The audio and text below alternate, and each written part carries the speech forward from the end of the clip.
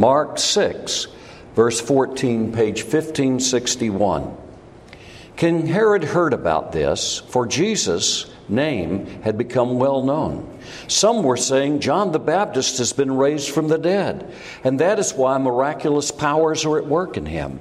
Others said he's Elijah. Still others claimed he's a prophet like one of the prophets of old. But when Herod heard this, he said, John, the man I beheaded, has been raised from the dead.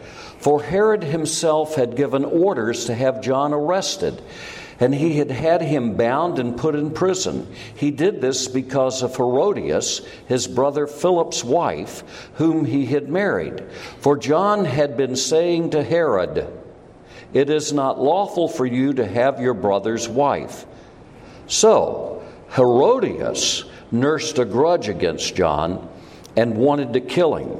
But she was not able to because Herod feared John and protected him, knowing him to be a righteous and holy man. When Herod heard John, he was greatly puzzled, yet he liked to listen to him. Finally, the opportune time came. On his birthday, Herod gave a banquet for his high officials and military commanders and the leading men of Galilee. When the daughter of Herodias came in and danced, she pleased Herod and his dinner guests. The king said to the girl, "Ask me for anything you want, and I'll give it to you." And he promised her with an oath, "Whatever you ask, I will give you, up to half my kingdom." Wow. She went out and said to her mother, "What shall I ask for?" "The head of John the Baptist," she answered. At once the girl hurried into the king with the request, "I want you to give me right now the head of John the Baptist on a platter." The king was greatly distressed, but because of his oaths and his dinner guests, he did not want to refuse her. So he immediately sent an executioner with orders to bring John's head. The man went, beheaded John in the prison, and brought back his head on a platter. He presented it to the girl, and she gave it to her mother. On hearing this, John's disciples came and took his body and laid it in a tomb. The word of the Lord. May we pray. Lord, would you grant to me, your unworthy servant, to speak your word with truth, fidelity, clarity, and with practical, pressing application that results in real change in everyone who hears this message. In Jesus' name, amen. Well, the story we've just read in Mark chapter 7 really illustrates a number of truths. First, it tells us about John the Baptist. And if you hold your hand there and you go back to the go forward to the Gospel of Luke, you discover something in Luke chapter 1. And that is this. In Luke chapter 1, page 1588, we discover in verse 39 where the Virgin Mary, who is already pregnant with the Lord Jesus Christ, because he who is truly God and who never ever had a time he did not exist, the eternal Son of the eternal God, by the supernatural power of the Holy Spirit, was implanted in the womb of the Blessed Virgin Mary, the Holy Spirit taking from her ovum and creating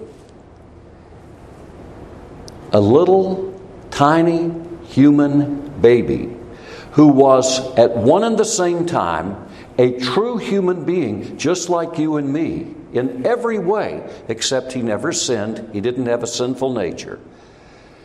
Just like you and me, who was at the same time Almighty God, very God of very God, begotten, not made. And this tiny one-celled baby. This little human baby is in the womb of the Virgin Mary as she travels down and hurries to a town in the hill country of Judea. Verse 40, where she entered Zechariah's home and greeted Elizabeth, that's her cousin. When Elizabeth heard Mary's greeting, the baby leaped in her womb, and Elizabeth was filled with the Holy Spirit. In a loud voice, she exclaimed, get ready, "Blessed are you among women, and blessed is the child you will bear. But why am I so favored that the mother of my Lord should come to me? As soon as the sound of your greeting reached my ears, the baby in my womb leaped for joy. Blessed is she who has believed that what the Lord has said to her will be accomplished." Now that is an amazing exclamation, isn't it? And I imagine she said it even louder than that. Blessed are you among women, the mother of my Lord. Isn't that striking in verse 43? Why am I so favored, says Elizabeth, that the mother of my Lord, the mother of my Lord, the mother of my Lord. You see, the word Lord, we would say Kyrios in Greek. The mother of my Lord, that's the word the rabbis used, that Greek word, when they were translating the Hebrew Scriptures into Greek. And that was the word they used for Yahweh, the God of Israel. The mother of Yahweh. Was Mary the mother of Yahweh? Yes, in his human nature, not in his deity. Of course, she's not the mother of God in that sense. But she is, as the Orthodox Christians tell us, the Theotokos, the bearer of God, the one who held God in her womb, because what she's holding in her womb is both a true human being and Almighty God. She is the Mater Dei, the Latin expression, the mother of God, in the sense that she is the mother of the human being called Jesus. And so that's what she's confessing. Now notice in verse 44, as soon as the sound of your greeting reached my ears, the baby in my womb leaped for joy. What? Do you mean that babies in the womb? Do you mean that a zygote? Do you mean a fetus? Do you mean a 3-month-old in the womb baby has emotions? Oh, yes. Oh, yes. Modern science has revealed amazing things about the life of a baby in the womb. And when someone takes a surgical device and proceeds up through the birth canal, through the cervix, into the womb to cut apart that baby flees. Did you know that? Abortion is murder. Make no mistake about it. When does human life begin? It only began one time in all our history. It began in the Garden of Eden when Almighty God breathed into Adam the breath of life. That's when he became a human being. And from that life in Adam, God took a portion of Adam and formed Eve. Eve was formed as a living being from the substance of her own husband. And every child that Adam and Eve produced was produced a living soul. When does life begin? Life began in the garden, and it's continued on down through the millennia. And what is a baby in the womb? A baby is not a part of your body, in the sense that if you chop off the tip of your finger, that is part of your body.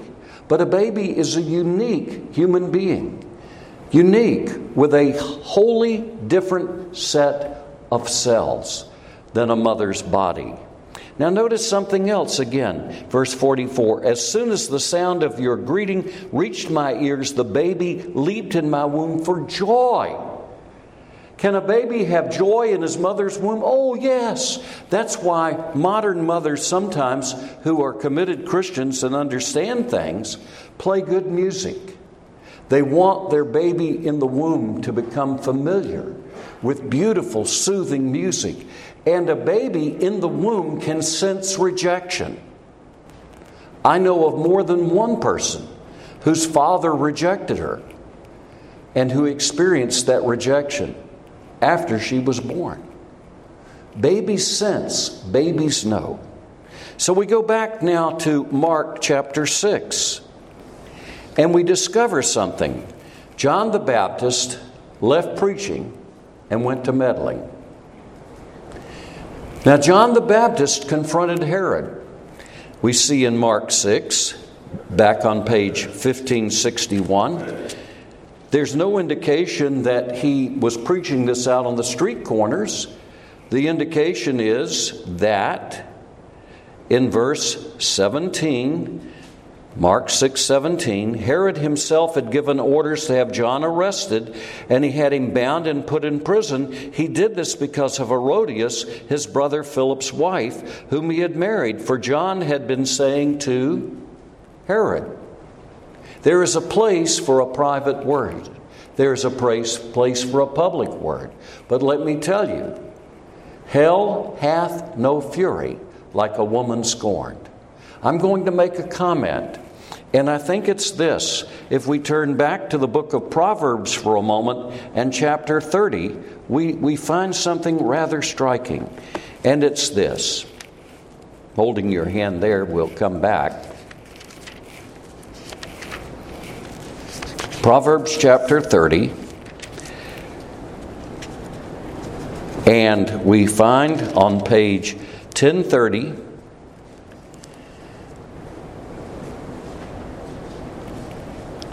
and verse 20, Proverbs 30:20, this is the way of an adulteress. She eats and wipes her mouth and says, I've done nothing wrong.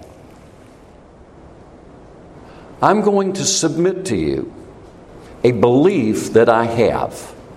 I'm not sure I can absolutely prove it to you from the Scriptures, but this is what I believe to be true by observation throughout history.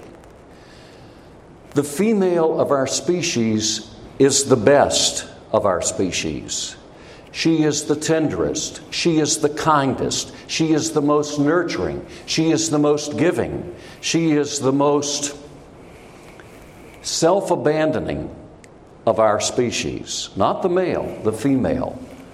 But when the female commits sin and refuses to repent of it, she becomes the deadliest of our species. And so what I'm saying is, in the case of Herodias, first of all of her marriages were incestuous. The whole Herod family were all interbred. First cousins marrying each other. In one case, in the case of Herod Agrippa II and his sister Bernice, or Bernice, they were brother and sister, and they lived as husband and wife. The Herod dynasty was notoriously incestuous. John appealed to Herod Antipas, who is the Herod in view here, and he said to him, you have committed a great sin. You need to repent. You have unlawfully taken your brother's wife to live with her as if she is your own wife. You are in an adulterous marriage. Now, what we see here is a contrast in Mark chapter 6 between Herod Antipas and his new wife, Herodias. Herod is a man who has some fear of God. Herodias has no fear of God. Herodias is consumed with hatred and bitterness and violence. All she wants to do is to shut up the voice of conscience that tells her, you have sinned. And she can't stand it. And it's exactly what we read when Stephen, the first Christian martyr, is martyred. They stop their ears. They can't stand it. And they rush at him with the same Greek verb that the swine rushed down the slope when the demons have been cast out by Jesus and entered into that herd of swine. They rush with a violent, demonic impulse. Now, if we look at things where we are today, the repeal of Roe v. Wade by judicial decision is the decision that was the only legitimate decision to be made, because that was a matter to be decided by states and individuals. That opens a whole can of worms for us today. First of all, we are dealing with angry people. And that anger is on the part of that part of our species that normally is the most loving, tender, kind-hearted, the female. The trouble is that conscience being pricked has to be stifled or responded to. There are only two responses if you've had an abortion. Now, I had distributed for you an article I wrote a number of years ago, but ended up being printed in a magazine called First Things. And it was printed in their February 2014 issue entitled My Mother's Abortion. My mother taught obstetrical nursing at Vanderbilt University. She was a woman who knew a lot about babies. And what happened is that eventually my mother met and married my father, who was a health officer. And they married in 1938. In 1939, my brother was born. In between my brother's birth in 1939 and mine in 1947, there was a little girl named Nancy. And the Presbyterian medical doctor in that small town of Bennettsville, South Carolina, Dr. William Evans, came to my mother and said, "We need to remove your baby." I don't know whether that was medically necessary or not. What do you do in the case where a mother's life is in danger? You save the life you can save. I'll say it again. Abortion, when it is necessary to save the life of a mother, is now and always has been something that medical doctors did. Now, it is increasingly rare that a mother's life is in danger. It is increasingly rare because we've done amazing things with medical science. It is very rare. I do not know whether my mother's abortion during World War II was medically necessary or not. But I do know this. My mother felt an emptiness. She talked to me about it before my father died. And after my father died in 1987, she mentioned it to me on more than one occasion. Let's just face facts. And the fact is this: no woman who loses a baby fails to lose part of herself. That's why men are not good judges about this issue. No woman who loses a baby, whether by miscarriage or by means of abortion, fails to lose part of herself. Every woman knows this deep down inside, just like my mother. She knew that a part of her had been taken. A part of her was gone. But the biblical truth is this: that no life is ever gone. No life is ever gone. Where is my sister?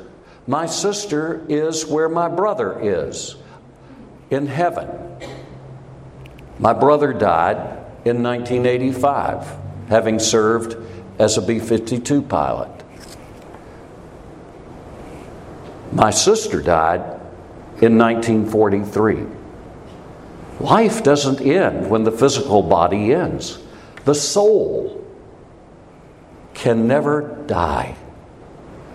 My sister Nancy, my older sister Nancy, is with Jesus. What do you do when you encounter the truth that you killed your baby? What do you do? I'll tell you what you do. There's only one of two things you can do. You either do not repent, in which case you will become a mean and bitter person who becomes increasingly bitter, increasingly angry as time goes on. And every time that you see something that reminds you of this, it just reawakens what you know to be true in your heart of hearts. What is the Christian response? The Christian response is to lift up the cross of Jesus. It is to lift up Jesus' offer. Come to me, all you who labor and are heavy laden, and I will give you rest. Take my yoke upon you and learn of me, because I am meek and gentle of heart, and you shall find rest for your souls. I want to say to you today, on June the 26th, 2022, 2 days after the Supreme Court correctly sent this decision back to where it should have always been, which was with the individual and with the individual states, we offer to you, whomever you are, if you're listening to this on the internet, wherever you are around the world, or if you're here this morning in this congregation, we offer to you complete, total, absolute forgiveness. Here and now. Do you mean to say that this burden that I have carried for all of these years, that sometimes haunts me in the night, do you mean I can be rid of this burden today? Do you really mean that? Yes, I mean that. That's why I'm a preacher. I know the Lord Jesus Christ. The Lord Jesus Christ called me to be a preacher. He called me to be a proclaimer of good news, not bad news. The role of the church is not to impose God's law on outsiders. The role of the church is to say to insiders and outsiders, come to me. Come to the Lord Jesus Christ. Come to me and find rest. Come to me and find forgiveness. Come to me and find peace. Because I assure you, as God is my witness, there is no peace. There is no rest for those who do not repent of their sins. Whatever your sin may be. I'm a sinner. I'm a saved sinner. I'm a man who came to understand how miserably short I fell from God's standard. And I repented of my sins, and I cast myself on God's mercy in Jesus Christ, and He forgave me my sins, and He changed my heart. Isn't it a wonderful thing to know that you can be set free today from whatever you've done? You may have not murdered your baby. You may have murdered another adult. You may have, through a number of ways, gotten away with murder. You may be listening to this today inside a jail cell. Or you may have committed theft. You may have stolen a great deal of money, and no one has caught you. Be sure of this. Whatever you've done, sooner or later, you will face. Why not face it today? Why not face it on June the 26th, 2022? Because the alternative is to be like Herodias. Herodias had, as we see here, a deep and an abiding hatred of John the Baptist. So much so that this woman took her little girl and probably put her little girl up to dancing what had to be some kind of erotic dance. We know by tradition her name was Salome. So here she is, and she's dancing in front of the lecherous, lascivious Herod Antipas. And Herod Antipas is moved.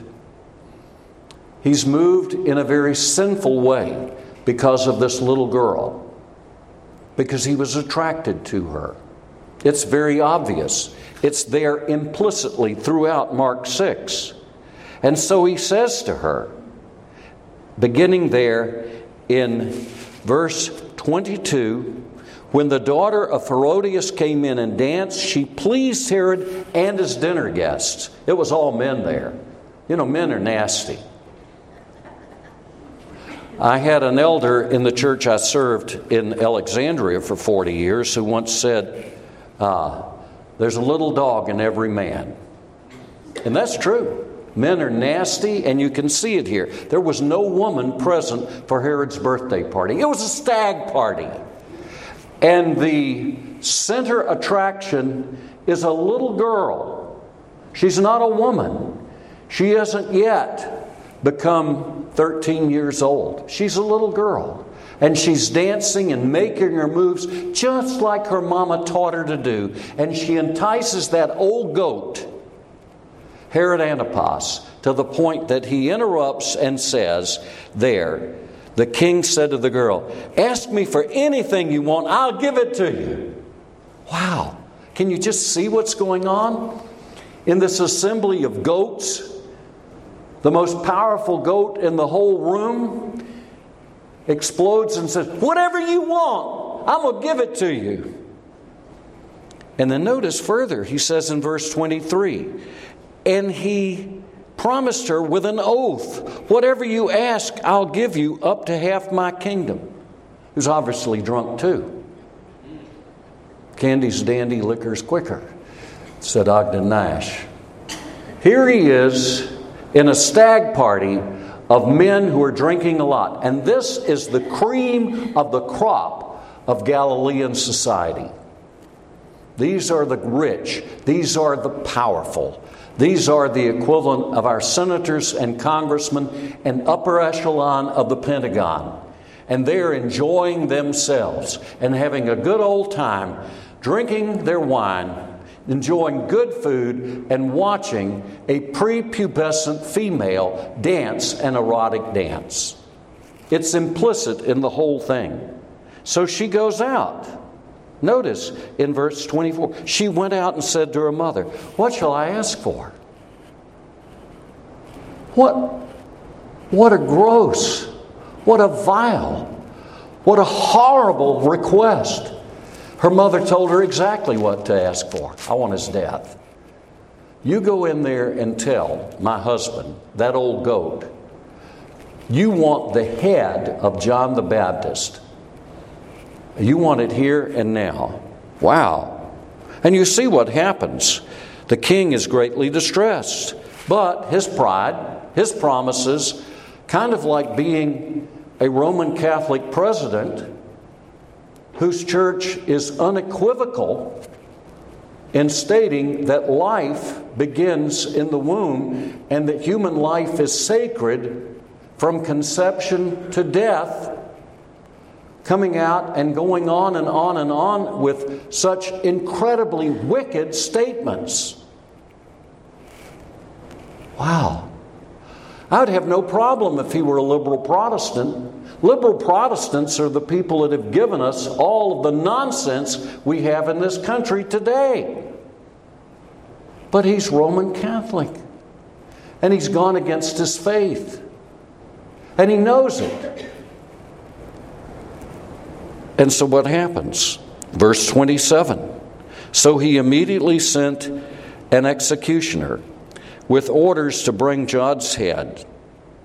The man went, beheaded John in the prison, brought back his head on a platter. He presented it to the girl, and she gave it to her mother. We have no idea whether she brought it into Herod. That would have probably set a good tone for that stag party. What are we dealing with in the wake of Roe v. Wade? So much anger, so much rage. First of all, we need to recognize that a pregnant woman is a woman who is vulnerable. That's the first thing we need to recognize. And if we are pro-life, we have to be pro-welfare. Boy, Bob, you've done the John the Baptist now. You've done left preaching and gone to meddling. It is our obligation to take care of women who are pregnant, who cannot take care of themselves. That's one reason why Sandy and I have taken more than one pregnant woman into our home. We took one in our home in Wichita, Kansas, because we were involved in the pro-life movement. And so we took a young woman into our home. She was a teenager. We took another one in our home in Alexandria, where I was a pastor. If you're pro-life, don't be like the Pharisees. They say, well, you terrible, wicked person, you murdered your baby, you ought to go burn in hell. Don't you ever do that. Don't you ever do that. The role of the church is not to point fingers at sinners, but it is to extend an open hand of welcome and say, come, we will help you. So, well, that's a big task. Oh, yeah. But I'll tell you this, you can never outgive God. You can never outgive God. That's number one.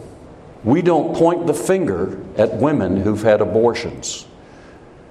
We extend an open hand of welcome. Any woman who's ever had an abortion is welcome in this church if you look to Christ for your salvation. Second issue, political force. I want you just to reflect with me for a moment on the history of Israel. Don't you know how the Israelites, particularly in Joshua, how they went out and they made appeals to all of the Canaanite cities and said, you need to stop abortion. Isn't that in the book of Joshua somewhere? You have to understand that there was a divinely ordained genocide to wipe out man, woman, and child of the Canaanites because their culture was so corrupt, so demon-infested, that it could not be allowed to survive. So if we look at the Old Testament, what is the role of the Old Testament church, the people of Israel? It's certainly not to get out there and enforce their standards on the pagans. What do we come to when we come to the New Testament? Here's the question. For the first 300 years of the church's existence, taking the example of Jesus and of all of the Christians until Constantine made Christianity the legal religion of the empire in AD 325. What is this example? Save babies. You don't stop women from killing their children. How did women do abortions in the ancient world? They simply abandoned their babies out in the wilderness. I mean, there were abortion methods. If you study the writings of Egypt and other places, you discover various abortificants that were used. What did the Christian church do? The Christian church went out and found those babies and brought them into their own homes and raised them as their own children. That's Christianity. That's Christianity. So what does that mean for you and me today? The role of the church certainly is to try to influence state legislatures to do godly things. We should be governed by God's law. When we're not governed by God's law, we will be governed by chaos. And that is what is stalking our land today. Wholesale murder is taking place in our streets, as this was exhibited just over a month ago in Uvalde, and is now in Chicago and many other places. Lawlessness abounds in our land because our land has been abandoned by God ever since that same Supreme Court under Earl Warren discovered in the Constitution that it was wrong for our public schools to read the Bible. That was in 1962. And in 1963, it's wrong to pray and recognize God. And so our most basic public institution abandoned God in 62 and 63. And look at the state of public education ever since. Chaos has come on our country. Where do we begin? We begin right here in Trinity Presbyterian Church, Texarkana, Texas, with repentance. Because what God has called you and me to do in the wake of the repeal of Roe v. Wade is this: to lay our lives down and say, Lord, what would you have me do? What would you have me do? What would you have me do? See, the bottom line is this: I don't have any rights, neither do you. If I've accepted Jesus Christ as my Lord and Savior, I put my rights at the foot of the cross, along with my sins and guilt. I am not my own. I've been bought with a price. I'm the slave of the Lord Jesus Christ. So the compelling thing that God wants of each of us this day is this: Lord, what wilt thou have me do? It's what St. Paul cries out on the road to Damascus when he's confronted by Jesus. What wilt thou have me do? What do you want me to do? What do you want me to do? What is my role according to my place and my calling? You're not a public official or a state representative or a state senator. What would you have me do? My wife and I have a license plate that you cannot get anymore. It got outlawed, but it's still there. It's been on 3 of our cars. You can barely see it. It's been hammered out. It's a picture of a pelican holding a baby instead of a stork, because Louisiana is the pelican state. And the license plate is CL 495, easy to remember. Choose life, 495. What am I trying to do with that license plate? Trying to probably get my car damaged by some angry person. No, what I'm trying to say is not outlaw abortions. It's saying to people who may be pregnant, choose life. Choose life. See, that's what the role of the church is. It's not imposing our will on other people. It's trying to encourage people to choose life. Choose life. There are alternatives to having an abortion. Choose life. Choose your baby. Choose human life, because that is a real human being distinct from you, who is very much alive from the moment of conception. Choose life. That's our message to take to others, to outsiders. Choose life. Don't choose death, choose life. And if they break our windows, it's okay. Insurance won't cover it, but God will. Choose life. That's the message of the church. The message of the church is not, we're going to outlaw it so you have to bear a child you don't want. The message of the church is, choose life and we'll help you. Will you? I think God's calling us in a fresh way as Trinity today to choose helping the helpless, to choose extending a helping hand, those who cannot help themselves. I think that's what He's calling us to do. That's what the early church did. They took into their homes and adopted, in a very informal way, those babies that were left and abandoned. Wow. Will you choose life today? And lastly, I say this. Suppose you're here today and nobody knows about it. Nobody knows about it at all. Suppose you've had an abortion.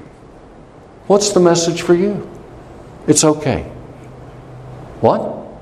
Meaning this: in the sanctuary of your own heart, confess it to God. So, Lord, I sinned. And then as you read that piece that I wrote and was published back in 2014, follow the instructions there. Ask Jesus to tell your baby that you were confused and you were troubled and you didn't know what to do. And would you please tell my baby that I'm sorry and that one day I'll see her again and I'll be able to express to her face to face my love for her? Would you do that right now? Do you mean you want me to do that here in this sanctuary on Robinson Road in Texarkana, Texas, 2 days after that decision was made? Yes.